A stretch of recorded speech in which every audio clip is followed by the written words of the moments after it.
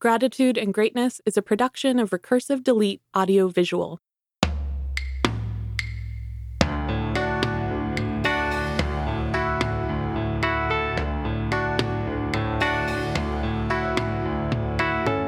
Grief, Gratitude, and Greatness explores the diversity of grief, the gratitude we embrace, and the greatness we gather on the journey. I'm your host, Sarah Shaul. Shireen is not afraid of talking about her late husband. Her ease in sharing about him makes him somewhat larger than life. I feel like one of these days I'm going to bump into him on the street.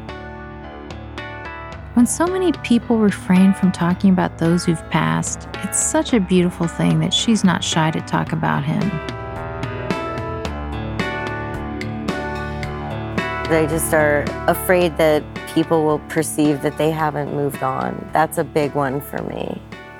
For the really heavy connections, your husband died, your child died. For me anyway, I felt this need to hide that I thought about him every day to some degree. I didn't talk about it to people because it felt like they would judge you in that you weren't moving on. But you don't need to move on. I mean, I can honestly say that I have thought about him every single day. And that's not a bad thing. That's a good thing. And how long has it been? He died in 1999. Wow. I think it's a beautiful thing to know that when you pass, there's someone that's going to think about you every single day. So what? That's not a bad thing, you know? I will say that having such a major connection death made all the other deaths I've experienced a lot easier than maybe they would have been. And I've had a lot of close deaths. How has it made it easier? I know the grieving process now. And I think there's some universality to the grieving process. The bargaining, that whole thing, the anger. For me, I will say that when Jason died, there was such a long period of grief. Although I was doing things, I spent about a year where I was just surfing and reading a lot and writing a lot. But when I got back and worked and did things, the grief process is such a long one. I remember thinking that I was I'm good now. Yeah, it was 2 years in. I'm I'm so good now. And then 6 months later, I'm wow, I thought I was good then. Now I'm much better. It just keeps going from there. Now I can bypass a lot of it and go right to I don't want to feel sad about this. But as long as my child stays alive, there's no one that's going to hurt like that. No, it's the connection you have. And there's people that don't get to grieve. I was given the right to grieve. Her husband's death leaves her a title she'll always carry. Because of the fact that my husband died when I was 28, we were so young that I was a young widow. That was what I was, a young widow. Now I'm going to be 47, and I'll always be a young widow. I was in school this summer taking a class where I had to write in a journal and do research papers, and I was doing one on a movie, and the character in the movie was a young widow, and it caught me off guard, and it made me get emotional, and I thought, wow, I still think of myself as a young widow, but I'm going to be like a 90-year-old woman someday that's a young widow, which is kind of cool, right? That is cool. I mean, these huge life events that happen to us, they kind of freeze time, right? I remember the day of and the day after my mom passed so clearly. That was 40 years ago. Do you think of her every day? No. I mean, I can honestly say that. I think about her a lot. It's funny because I think there was a time long ago in my youth where I was really proud of myself for making it a day without missing her or something like that. Yes. Here's one of the things that I'm mad at myself for. I think I forced myself not to share stories about us. Those stories are now lost in my memory, And he's not around to be like, remember when we did this? So the only stories that have really stuck about him and what we did are in my mind and in my memory strong are the ones that I repeated. But because I felt conscious of repeating them, I can honestly say there are chunks of time that are just not in my head. Yeah. And that's sad. That's society telling me, don't hold on to these memories. It means you're not moving on or whatever, you know? Yeah, well, because there seems to be a real push for people to move on. That's people who just haven't dealt with it themselves. That's what I'm guessing. Yeah. Sometimes it's interesting. I have a very close friend that died of cancer, young, another young one at 28. And I saw her mom recently. Her mom had a lot of anger and was kind of letting me know about all the people that were doing things wrong. Don't come to the grave, or don't do this or do that. And I just let her talk, and I didn't say anything, but inside I kept wanting to say, you're not mad at any of that. You're mad because your daughter's dead. Yeah. And you're allowed to be mad at that. Sure. And you're allowed to be mad until another 10 years, and then maybe it'll shift to sadness. Everybody's timeline is their own. And when your daughter gets taken from you that young, I don't know. I don't think anyone has the right to give you any sort of a grief timeline. No. You know? And the timeline is interesting because, like you said, one day you'll be an old lady and you'll be a young widow. That, I think, is saying that the grief process never really ends. And I don't think it ever does. Grief is a result of a very impactful event in our lives. And those events, I don't know if they change us, but they definitely affect us. You know something interesting? People always say, you can't let a tragedy define you. I call bullshit on that. I think it's quite all right to be defined by something that major in your life. It doesn't mean it's a bad thing, because maybe the idea of being defined is different in my mind. But I feel very much that Jason dying at that time is somehow part of everything that ever is for me. It just is. It just is. And your relationship with his family. You know, it's funny. I never think of it as weird, but the truth is every time I mention it, people tend to go, oh, you're still friends with them? And I'm like, friends with them? I'm still family with them. Yes. You know? Yeah, I was very close with I am very close with Jason's family, and I was from the get-go when I met them in 92 or something. I was very close friends with his little sister, so she's still my friend, still my sister, and his stepmother is such a mentor in my life. You know, as a matter of fact, I remember the day Jay died when Karen walked in, my late husband's stepmother. I remember walking into our guest bedroom with her and looking at her, and Jay had only been dead for maybe 10 hours or something. And I remember looking at her and having this sense that I would know her so much longer than him, you know, if life went the way it's supposed to. And my instant thought when I saw her was, I met him to meet you. Wow. I met him to meet all of you guys, because he's gone now. Yeah. Like, that's it. And I imagine that you have this appreciation for them, especially holding them in your life still. Every single one of the children that were born to his siblings have the middle name Jason, and every one of them reminds me, see, they're not afraid of grief and death. They're Jewish. I think that culturally there's probably something to that. Having them in my life, I think I'm also something wonderful for them, and I think we all feel that sort of special appreciation for each other. Yeah, I get the feeling, because you take vacations with them. And yeah, I mean, they are my family as much as they would be if Jay were alive to some degree. I have a child, and they are Grandma Karen and Grandpa Irwin. Really? Know? Yeah, absolutely. I know, it's so sweet. And she has cousins that are Jason's nieces. I will give my relationship with his little sister, she's 10 years younger than I am. She and I were tight before he died. She was young, though. She was only 18 when he died. It solidified our friendship in a way that was hard, really, for anyone else to understand. She and I were laughing about it, really deep laughter, quickly. Okay, my email address, you have to remember this is 1999. My email address immediately became, who does that at Hotmail or whatever it was?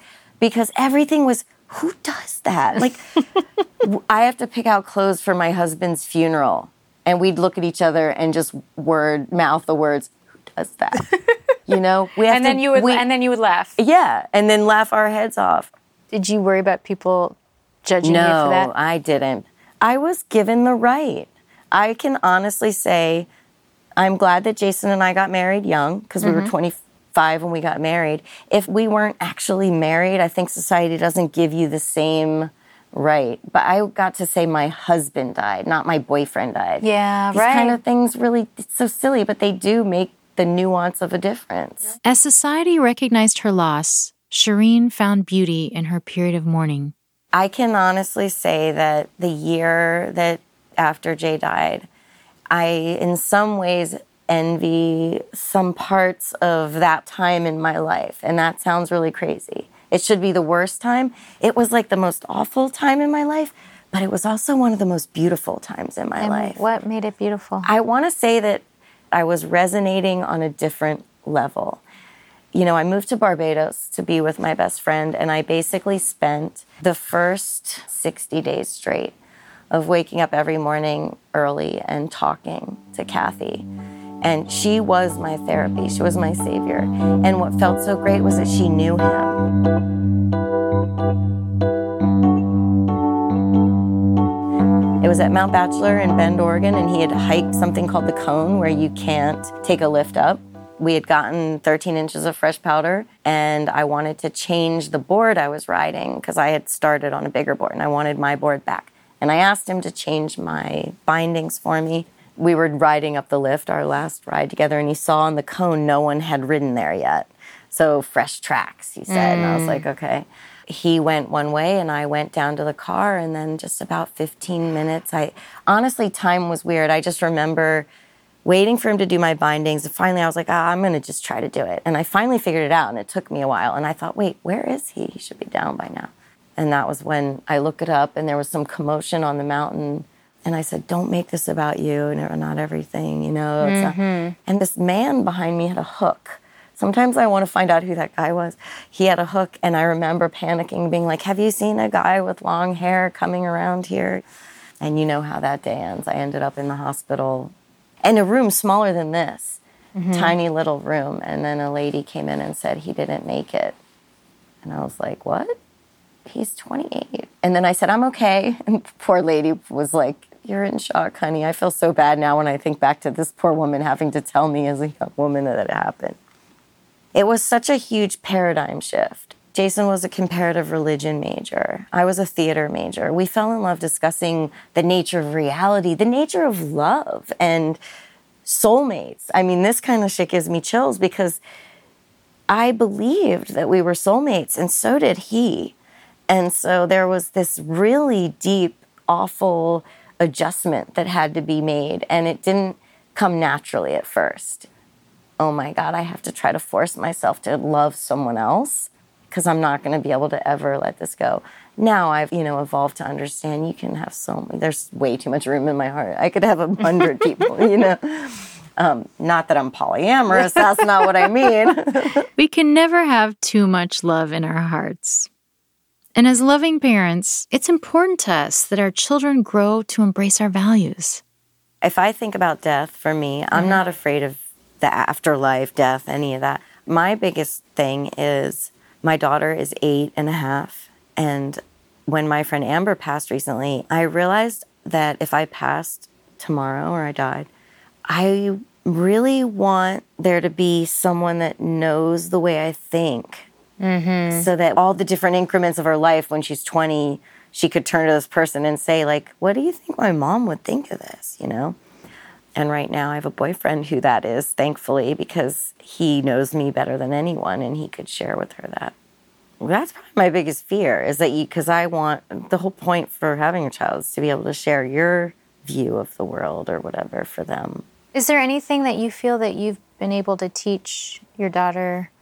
I mean, did you discuss your loss with her? Yeah, totally. She, not for a while, but I did. One of my nieces came to visit in Portland. I just said, I'm sorry, it's so weird. There's a particular parts of her face that look so much like Jay.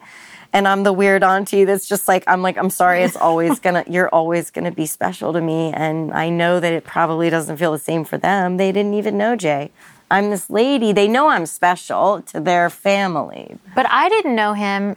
Like I said earlier, I feel his presence. Because I give him a lot. Yeah. It's true. I didn't let him die in a lot of ways. I think that's a great thing. Just today on Facebook, as I scrolled this morning, the guy that was doing ski maneuvers, like on ski patrol, when Jay fell, and that's who was the last person to see him. And there was something when I was scrolling, it was him and his daughter in a picture, and there was something about the angle, this is how weird my brain is, that made me think that was the angle that Jay saw, because the camera was down here, and so I imagined Jay was laying on the ground. Wow. And I was like, oh my God, that was the man, that's his face.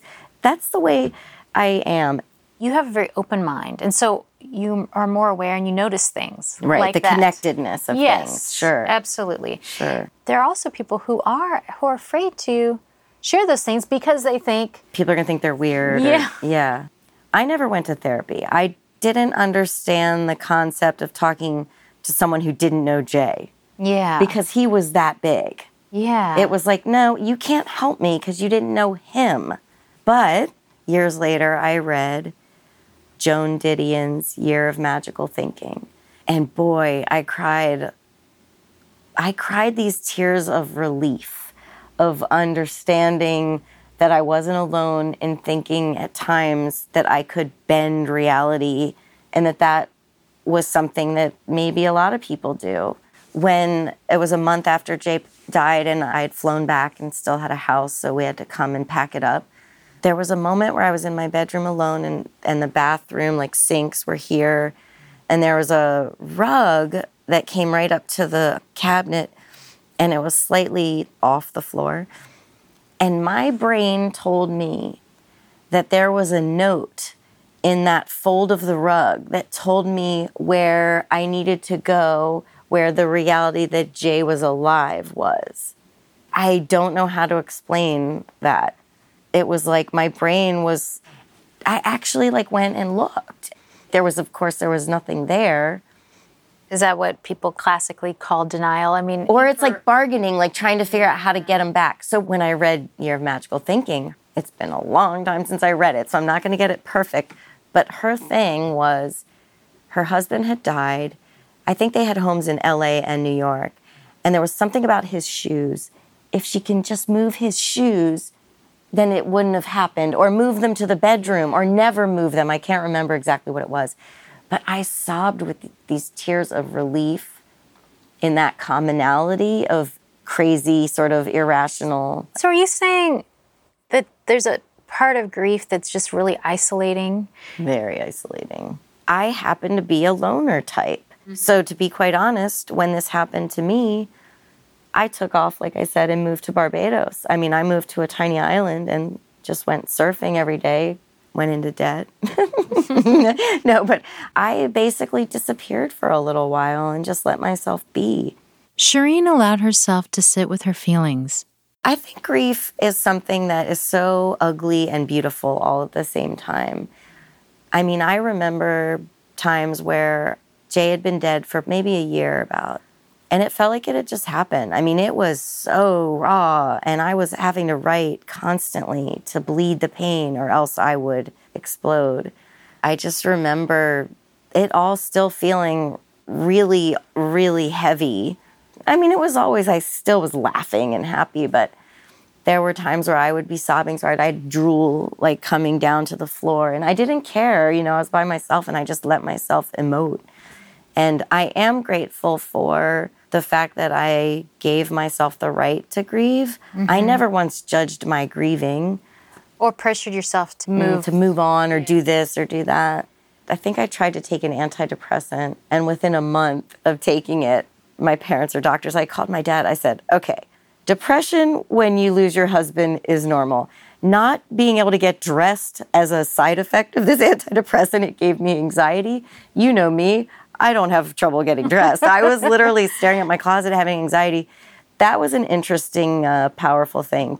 I genuinely knew every single feeling and emotion I was having was okay. I knew that, and I'm glad for that.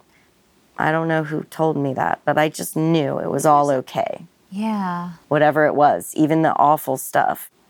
How do you think it could have been different if you weren't able to run off to Barbados and surf every day? I mean, that sounds like... It sounds like a dream, right? You were living a dream while living a nightmare. Yeah. I was having a really, really hard time with this sort of paradigm shift of reality.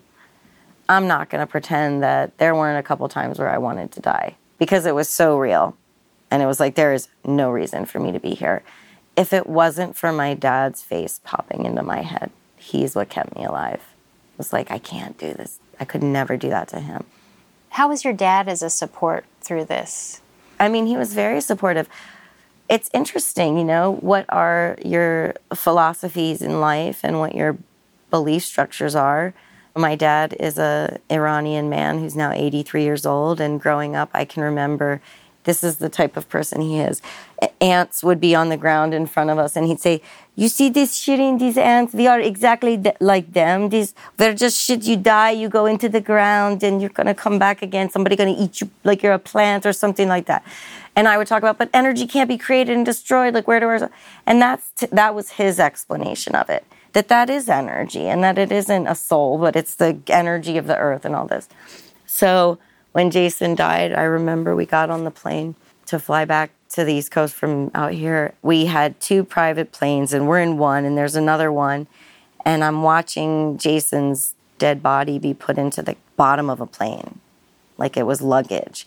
Yeah. And it was awful. Yeah. It was really awful. And I just turned to my dad, and bless his heart, I feel so bad. I looked at him and I was like, do you still think we're just shit and we go into the ground? Which, poor guy. But you know what? He, at that point, was already in his 60s, so he just was quiet and didn't say anything.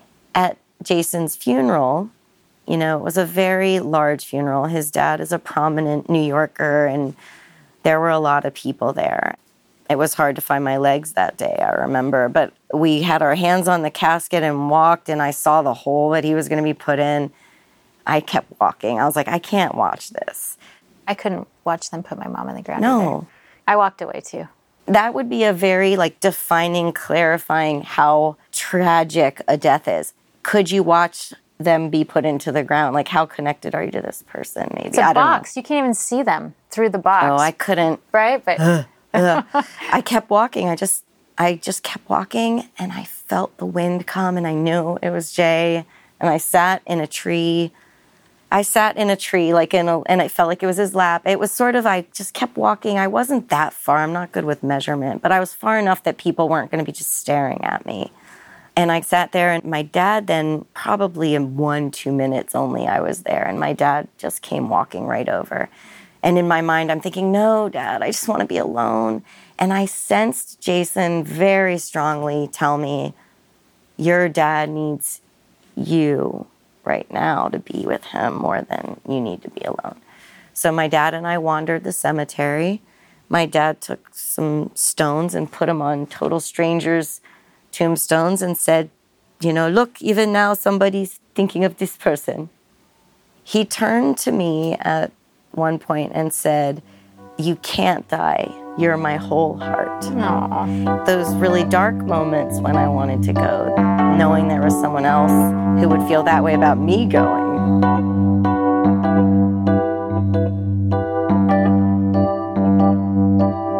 I remember having to tell myself, okay, pick up your right foot, pick up your left foot, pick up your right foot, pick up your left foot, open the tea bag, put the kettle under. I had to tell myself. I also remember being so baffled that other humans were just living their lives. Yeah. What are you doing? Shaving cream. The abstract became normal to me, and normal every day became abstract. Shaving cream made no sense. I remember just going to the bathroom to go pee one time, and I looked at it and I thought, because I stopped wearing makeup. I couldn't do any of that stuff. Felt so not necessary. Yeah. I didn't feel of my body in some ways. I was almost trying to stay in a place that was with him, maybe. I don't know. But you said resonating on another level was kind of beautiful and special. It was so good. Because you're connected to something that, everybody feels differently about it, but I truly believe that you're more open if there is an afterlife, Yeah. if these energies and all this spirit is real, I don't even know that I really believe when I sense Jason. I don't even know if I believe in any way, shape, or form that it's Jason. There could be this sort of all-knowing, omniscient entity that it knows, of course, what signs to share to make you feel warm and comfortable with this other person that had died or had existed. That's a weird one. I don't know. I let myself be open to all of it. Shireen experiences a connectedness to her late husband that can't be fully explained. At the same time, she finds healing in unconventional forms of therapy. Indirectly, I already sort of had the education of being a theater major. It sounds silly, but I went to a performing arts high school and I have a degree in theater. Theater is therapy, basically, all day long. Half the time you're coming to neutral, you're trying to build a character, you're analyzing. Yeah. You're analyzing even how you move so that you can get to neutral and then put on it, character. But then also, I think the way that I thought, I was already analyzing and... Art is therapy, and Yes. theater is art. I think for those that are fortunate enough to tap into an art that they can explore, an art form that they can explore, I think that is huge for healing. huge. Yeah. And I think about people who don't have that opportunity. Yeah. People who don't have... The freedom to...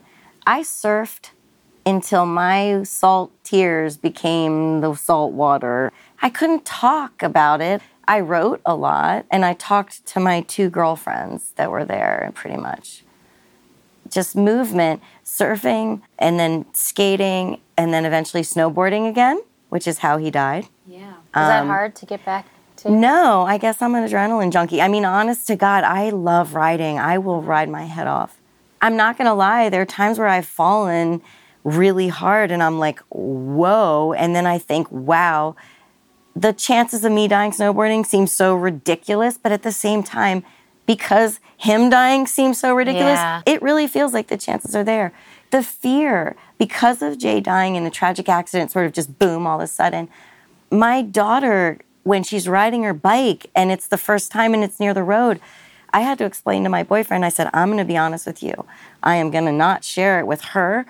Inside, I have so much anxiety, I can't even tell you. Right. In my mind, she is hitting a rock and falling, and a truck is coming. I mean, and if a boyfriend was coming late, I would have to let him know, you have to let me know you're okay. Because in the beginning, especially, it really, for a few years, it was so hard to, I always went to the like, oh no, because he didn't show up. I was waiting for him at the car, and I waited and waited and waited and waited, and he never. How do we parent without being hovering parents?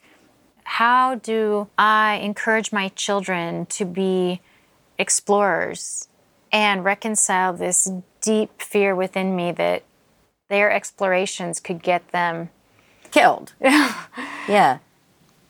I want to raise my daughter without fear, but aware. Yeah. That's it. I mean, look, I still snowboard. It's like there's so many different things to be afraid of, but just be aware.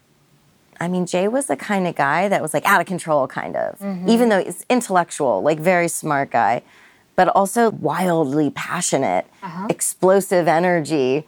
I mean, honestly, when we would go snowboarding together, I'd be like, get, I'd like point, like go that way, like get away from me, I mean, I remember in Guatemala once we got a dirt bike, and because I'm so darn short, I couldn't even get one because I wasn't tall enough. So I had to ride on the back of his, which, of course, right away, he like burns out the back tire, and we're like on the ground, He was always the daredevil-y. He's the kid that was skiing and went off the jump and then broke his back or whatever. And I remember even in our 20s when we met, everywhere we go, we lived in Hawaii, and he would just be climbing trees constantly. Everywhere we went, he was in a tree.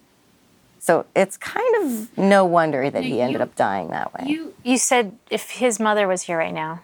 Well, I'm thinking like she'd be like, oh my God, was constantly pushing the envelope. And I will say, he had a good friend pass, died in an avalanche before him. There was something about him dying doing that was okay, and I'm glad that... Doing something that he loved. I'm really glad I have no one to blame. I have no, Cancer Society to be mad at for not getting it sooner or whatever. There was no other human involved. Yeah. There was literally no one else involved. It's so amazing to hear you constantly go back to this gratitude, what you're grateful for. That's just so hard. You know what my dad said, my doctor dad, when that antidepressant that I took, and I said, I don't really need this. My dad said, listen, Sharon, you have a high level of serotonin naturally. You've always been a happy kid. Him telling me that made that happen even more for me, which is funny. Don't forget that serotonin comes from your belly, your gut. So eat well for good mental health. It comes from your gut. Think about that. I like to eat. Yeah, but that's okay. We can eat just the good stuff. But if you eat a couple bags of chocolate, like I do occasionally, you're going to have a rough couple of days. Oh, really? The chocolate? Really? I thought the chocolate helps your... Not the amount that I eat. Oh, okay. Uh-oh. I think there's a pimple on my face. Oh my gosh. No, I do think gratitude is super important, but that's that whole perspective shifting. I think of my friend Amber passing and me trying to say that to her mom, and I could not at this point. It's been a year only since she's died. I could not say that to her. And to someone else who hasn't lost someone, they might be like, oh, she's been dead for already a year. To me, it's like, that's no time at all. None. I wouldn't say that to someone that was grieving. That's something I think you have to kind of find. You wouldn't say what exactly? You have to shift your perspective and feel better. That's so not something you can say. It's something you can only discover on your own. I hope and at some point, they'll say, okay, it's time for me. But that's the key to all of life, not just grief. Right? Every single thing that happens. It's all perspective. And kind of good things, you kind of draw them in just like you draw in all the things you're open to. And focus on those. It's so hard, though. That is so hard. I mean, I am so far from that time when it happened. Yeah. 20 years almost. So to someone that's experiencing it in the moment, this conversation would be so different if it was me, 15 years ago even. Because I've thought about that too. If we had this conversation... Each increment would be different. Yeah. Reading letters that I wrote to Jason and then letters he wrote to me back when I was living in Hawaii and he was in New York. Just incredible how naive, and actually how many times I talked about the kids we were going to have in our future. Grieving the future of what he and I had was such a big part of my process. I had to let go. Jason was not your average guy. And now 20 years later, I can tell you, and I meet a lot of people. I know some really awesome people. I've met some really amazing people. I mean, the guy that was with him when he died that I mentioned said to me, I knew when he looked at me that I was with someone very special. So people would feel this magic. It's amazing. If you want to be a magical person, simply listen. Actually be there in the moment with whoever it is you're talking to.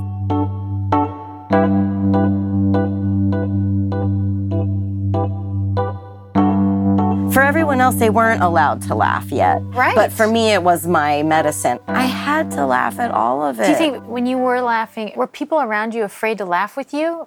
Was that awkward? I was with his family mostly, so no, because Jewish sense of humor, if you heard their sense of humor, my God. I mean, I remember, it was Stephanie's birthday.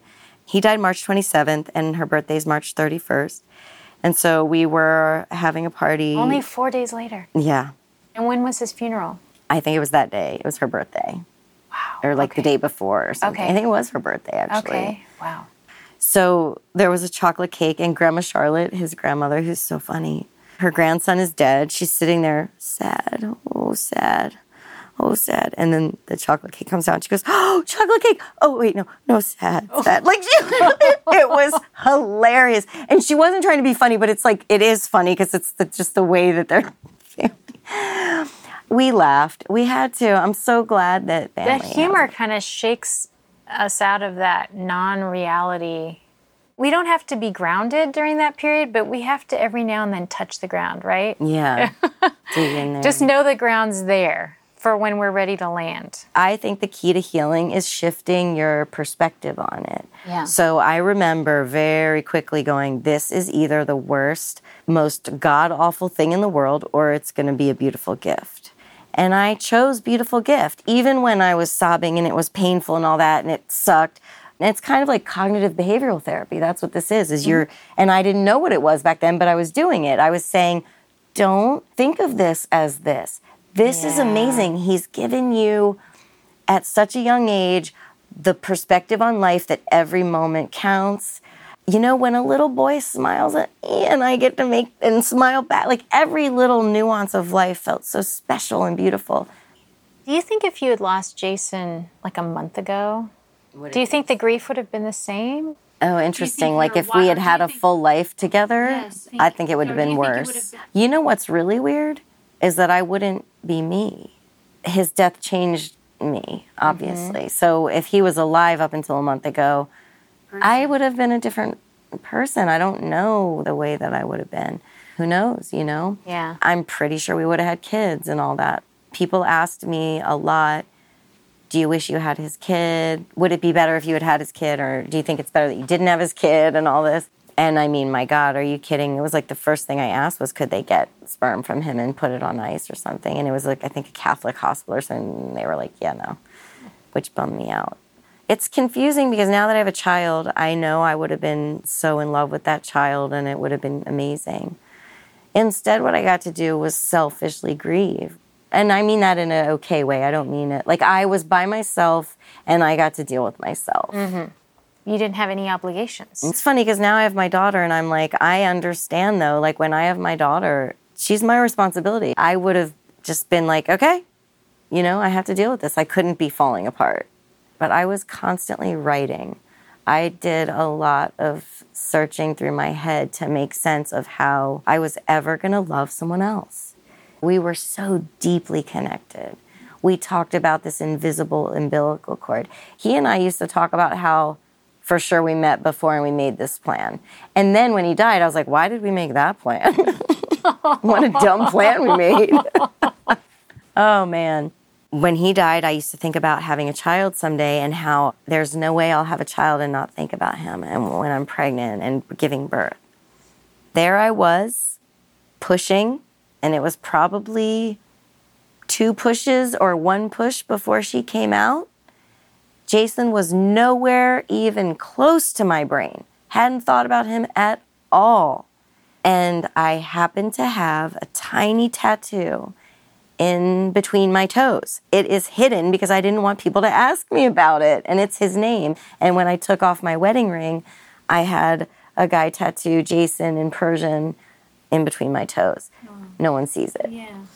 There I was pushing my daughter out, and the nurse notices it and says, that must have hurt. Literally within a moment of her coming out, Jason came rushing into my head and was there and then gone again. And I was a little bit self-conscious of whether my daughter's dad had heard the nurse ask that and if that was making him uncomfortable. Is there guilt that way? I definitely would want to keep like pictures away. I don't have any pictures of Jason up. I don't need them. Isn't that funny? Because he's so present. Sometimes I wonder if men would have a hard time with that. You know, I think I probably would, knowing like, oh, I meet some man and he's like, I have the most amazing wife. She's dead. And here's all the amazing ways she is.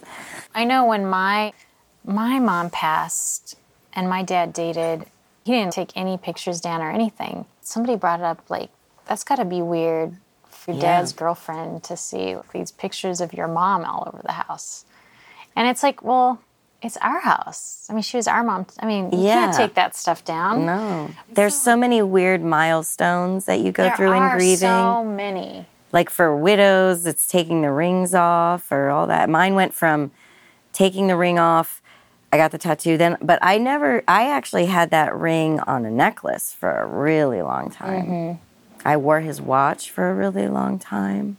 I think I wore the most disgusting, ugly shirt to his funeral. When I look back, you want to hear something that was funny, that was disgusting? When I went to pack up the house and his like bike shorts, a month later, our laundry was still, and I was like, wait, is this stuff cleaner? And I went to smell it, and I was like, ugh! And I was like, oh God, he's dead, and here's his smell. And I did. And I can't deal with it. You know what? I know. And you know what? It's interesting. There were things that his smell was in for a while. His hair, they gave me a lot. He had very long hair. They gave me a lock of his hair. After a while, I think you recognize that I'm torturing myself with this. Yeah. I mean, the image of, you know, like sleeping with that hair. After a while, it's like torture. If it felt like that, I wouldn't have continued for sure. Yeah, that's interesting. There might be some weird little like arc of transition with memories and trying to like put them away a little bit. I think for me though, I think I just have a really bad memory. If I could do it over again, I would write down what he and I did together and not feel bad about holding on to knowing those things. I'm grateful for photographs that make me remember things. And I mean, sometimes I feel like he wasn't real. I have to like look at his family and remember like, yes, this human existed and loved me and died loving me, and I'm grateful for that. Grief, Gratitude, and Greatness is a production of Recursive Delete Audiovisual in Portland, Oregon. This episode was produced and edited by Jack Saturn. And me, Sarah Shaul. The music was by Samantha Jensen. Visit us online at griefgratitudegreatness.com. You can also follow us on Instagram at griefgratitudegreat. Subscribe to our show on Apple Podcasts, Stitcher, Overcast, or wherever you like to listen. And leave us a review. Your feedback helps our show and helps us find new listeners. Your support allows us to keep doing this work, delivering insights and inspiration. We'd be pleased as punch if you share our show with your friends and anyone you think could benefit from listening in. We're excited to share more stories with you, so please join us again.